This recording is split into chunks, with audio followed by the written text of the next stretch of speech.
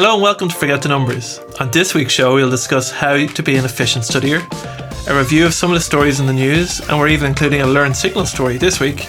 And also we'll get to some student questions. So my name is Alan Lynch, and today I'm joined by Kate Gleeson, who's part of our student success team. Hi everyone. So let's get straight into it, and let's talk about some efficient studying techniques.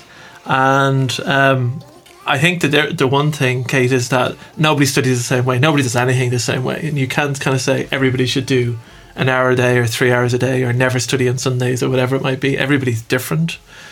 So I think that's important to recognise at the very beginning, that there's no secret formula that 99% of the people could use and then they'll all be efficient studiers.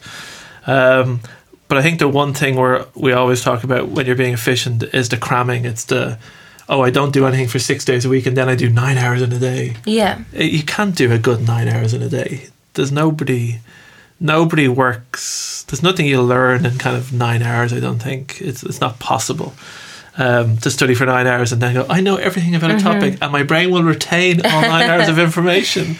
Like I've tried watching 2 football matches in a row and you kind of get bored and you stop watching it because it's just too much of the same thing. Yeah, you can only take so much of the same thing.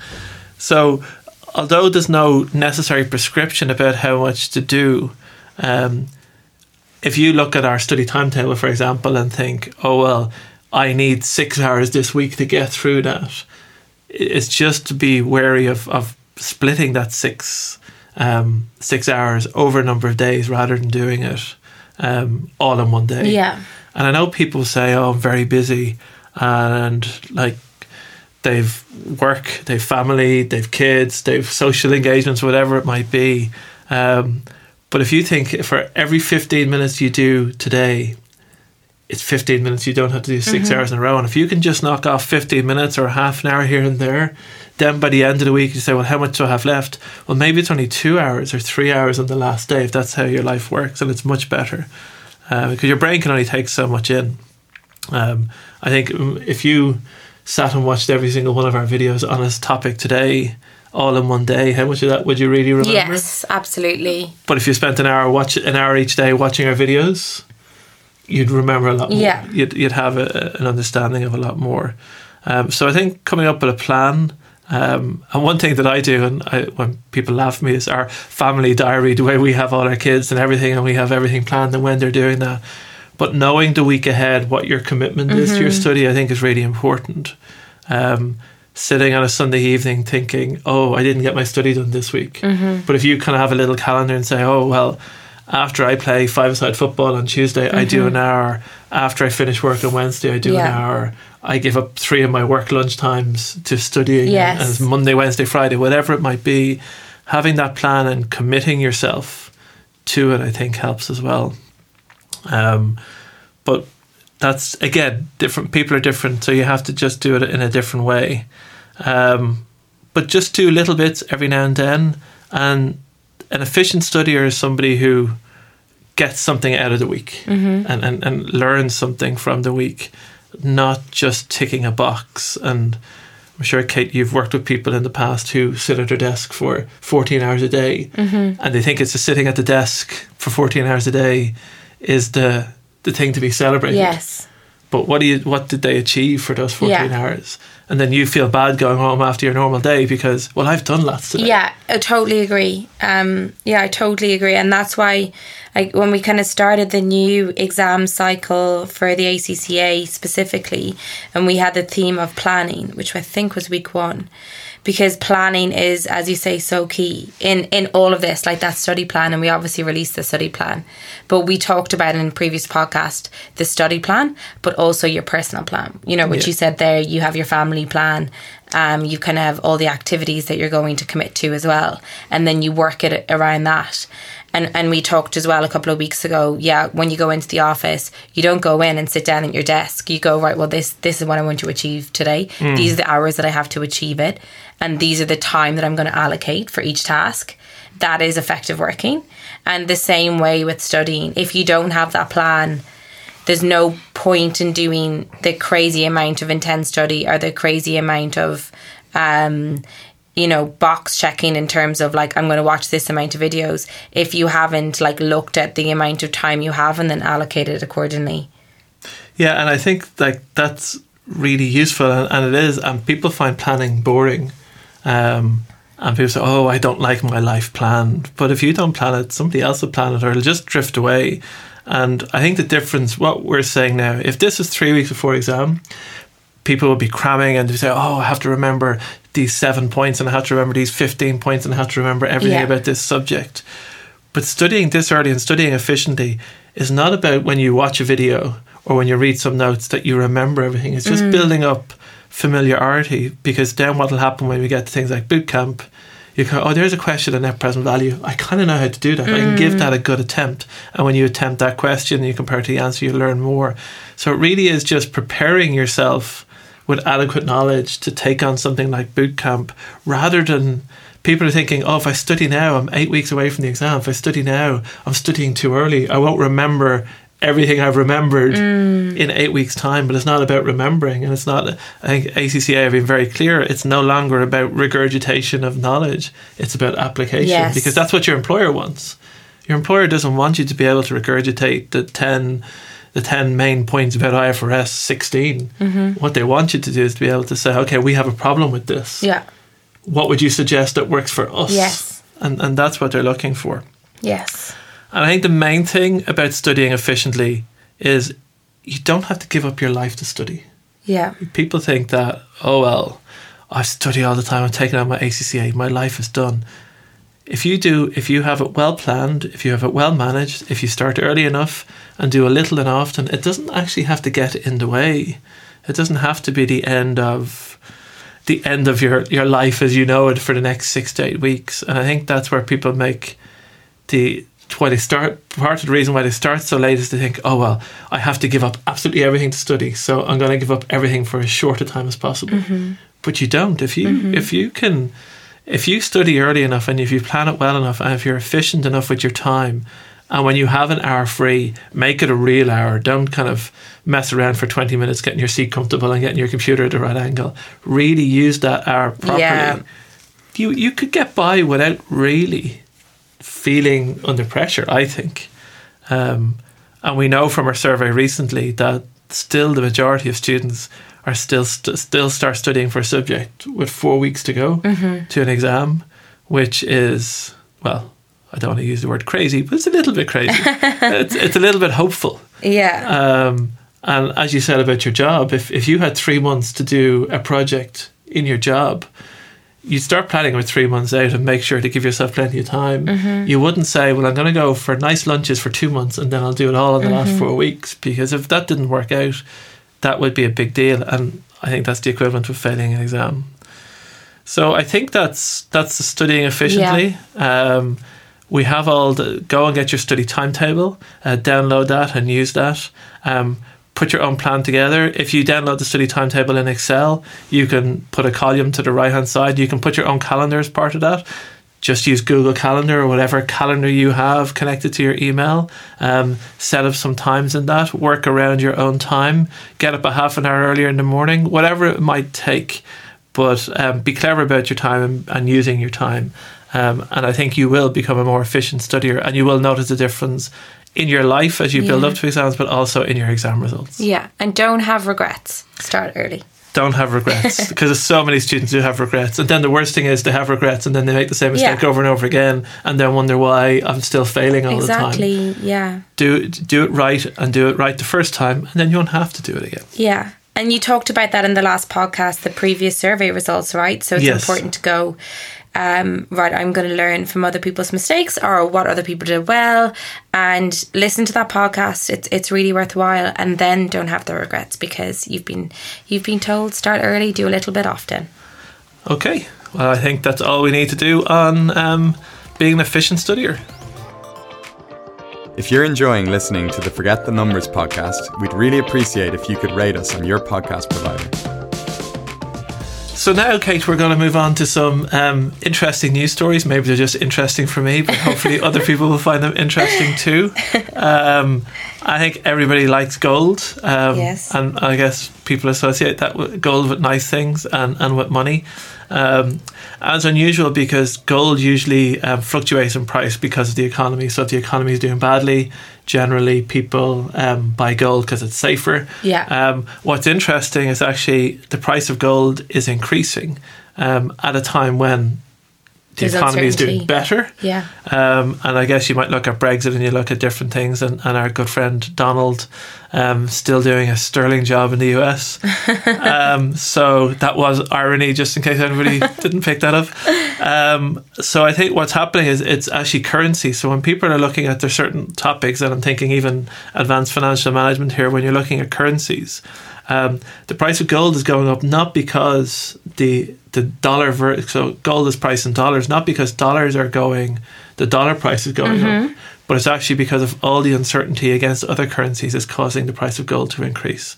So that's really kind of a strategic thing, because when companies are looking to invest money, it's the impact of changing it into another currency is important to consider. And again, advanced financial management or even SBL, when you're looking at case studies, it's taking these things into account, because it's a very strategic decision on which currencies to use, what currencies to buy, and what currencies to spend in. So because of gold has effectively become cheaper for people in other currencies, they're buying more and driving the cost of it up. So, and interestingly, and something I didn't know was the biggest buyer in the world is India of gold. Really? Yeah. So that's a new one, and on a retail basis. So for retail businesses or retail manufacturing, India is the biggest buyer of gold. So there's a tidbit of information that a lot of people probably didn't know. So what... in terms of how this would fit in for somebody working in finance, how would you? Well, there's a number of different ways. So there's putting together a strategy. Like, so if you're working in a fund business, for example, and you're looking to invest, do you invest in gold? The difficulty about gold is always seen as a safety option. Because if you buy a share in, I don't know, Facebook or Google or any other company, there's always the possibility of getting dividends. Yes. With gold doesn't pay dividends. Gold, the only benefit you're getting is for price increasing or decreasing. So gold is always seen as a kind of longer term, safer option. So it might fluctuate in price, but over time you'd expect it to continuously going up.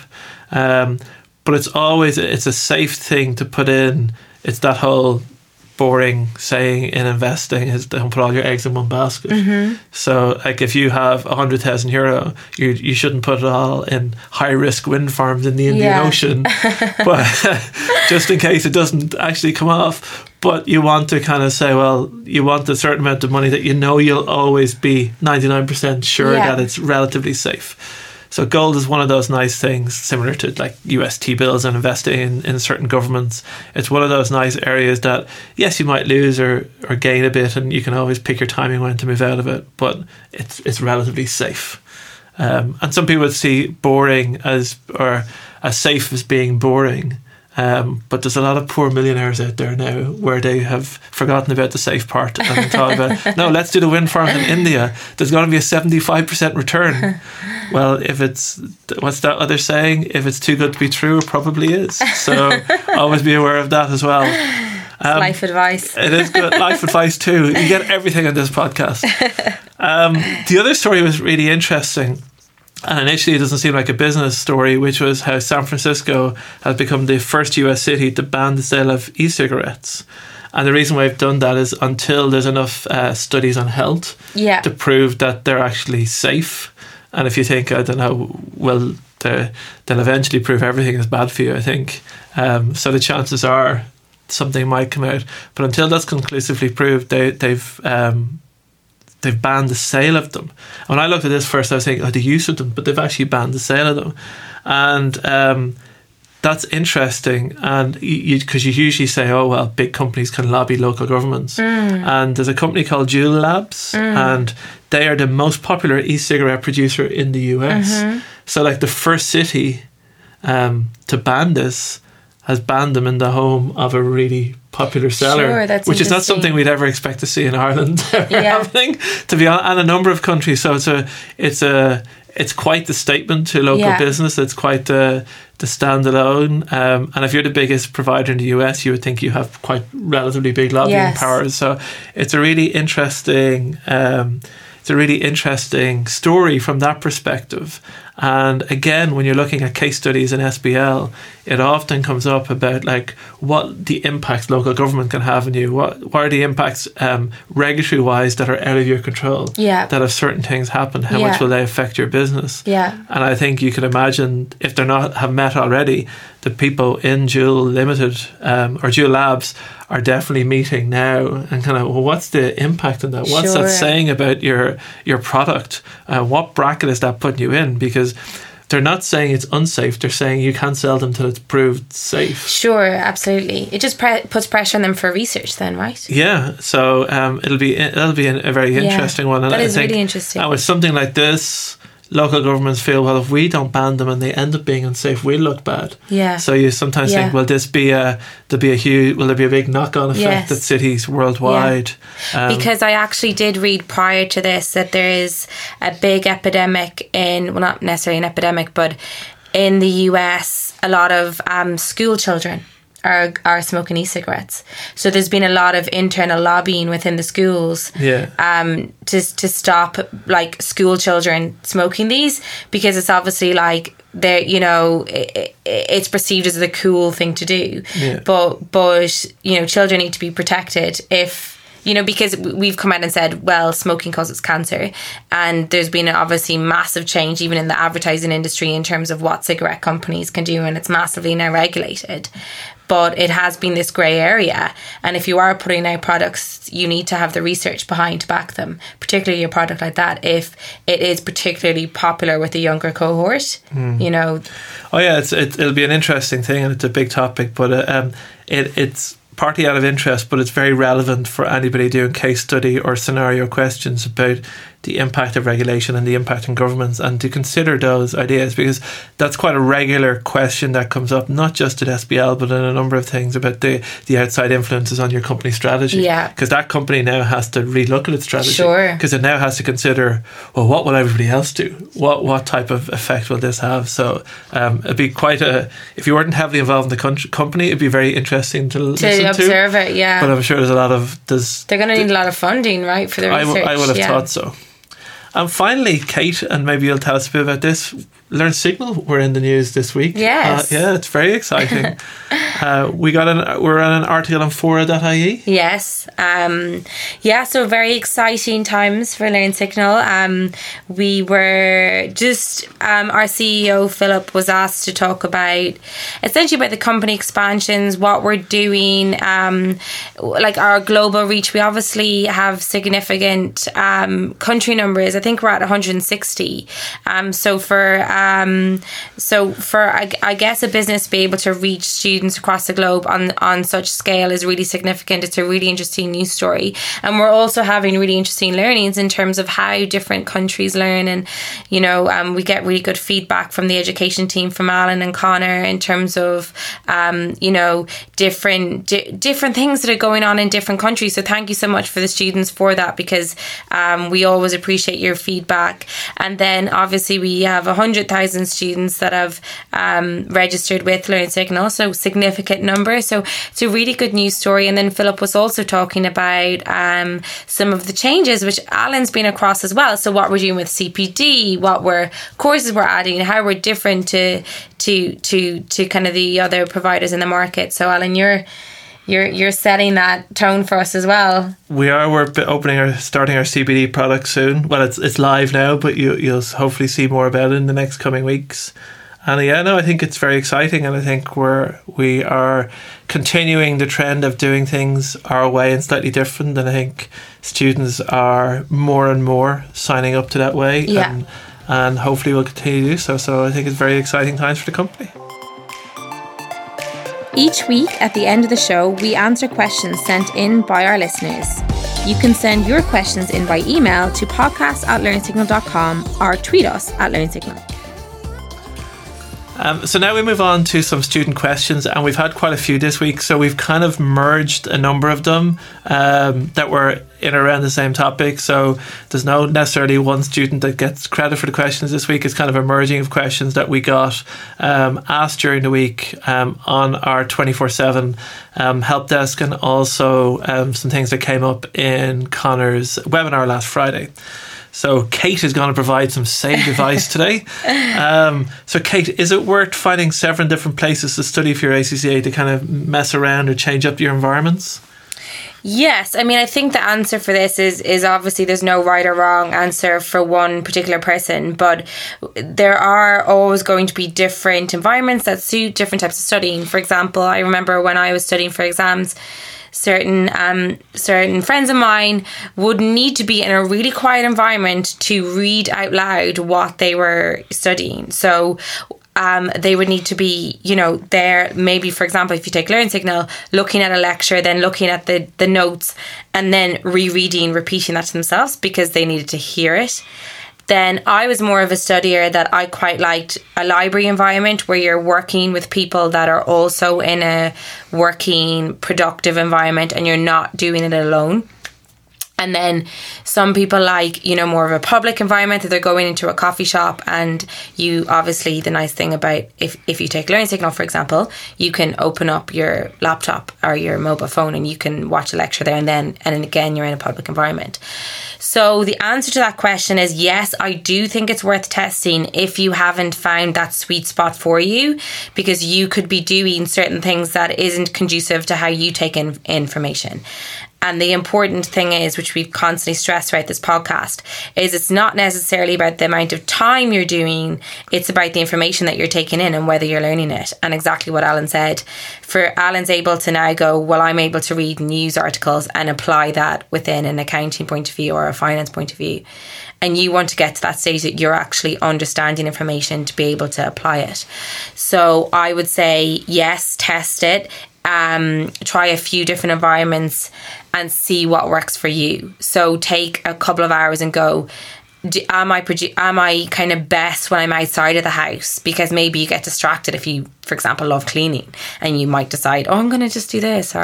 So I would say try a couple of different environments, and then the one that works for you, like that sweet spot where you feel, I'm really understanding this, I could definitely understand an exam question, then try and kind of work that more into your schedule. So listen to Kate, that was great advice. And the second question, and I think we talked before we start recording today, I'm having this issue right now, so I'm really interested in this response. This could determine how I study my course I'm doing now. No pressure. But should you outline and rewrite notes? Yes, it really depends on, so for example, if you've taken notes, it depends on how complex the information that you're studying is, but again, the important piece is that you understand that piece of information. So generally, if you're basically studying, for example, again on Learn Signal, so you're doing a lecture and you're taking down notes, you're going to take top level notes down. So that's just in context of you first meeting that piece of information. So if you're sitting in an exam, what you need to then go is, right, well, what does the exam question look like in this? So you're looking at the information for the first time, you're taking down your top level notes. Well, this is the important piece. This is what I think, this is what the lecturer is saying to me on the video. Or you subsequently go onto the notes that we have and you take top line notes down. Then you need to go one step further. So, right, well, what are the top line levels of information within these notes? So that's when you rewrite, right, well, I need to pull out this bit, this bit, this bit. And then you need to put in the context of examples. So what type of exam question are you going to get with this? And then how you apply it in. So generally what I did, I'm not saying that this is right, but if you were sitting an exam, you would get, before you start the exam question, what I would always do is you have your notes, you get your exam question, you write it, and then I always do like a mind map down. So, right, well, these are the points that I need to refer to. This is what I need to pull out from the lecture that I've watched. These are the examples that I want to pull in. And you write all those top level pieces. And we're constantly saying it, application of regurgitation, understand that information. And I think when you're pulling in the top line stuff and you've done that mind map, the minute you go into an exam hall, you remember those key pieces that you've written out as well. Now you need to do this in context, in also in kind of collaboration with sitting an exam mock paper, that type of piece. But I always rewrite stuff to really understand it. And then when you're in the exam hall, you can remember those top line key pieces of information. What do you think, Alan? I think I'm going to go and do that tonight, to be quite honest, because that sounds like a great plan, and maybe it will solve my personal problems as much as hopefully help all the students. So that's all we've got for you this week. Please send us in questions that you have, because we will talk about them. We will find a time to talk about them on the podcast. And the more relevant we can make it to you, the better it'll help you guys as well. So all the best with your making yourself an efficient studier this week. We'll talk to you again next week. Bye-bye. Bye, everyone.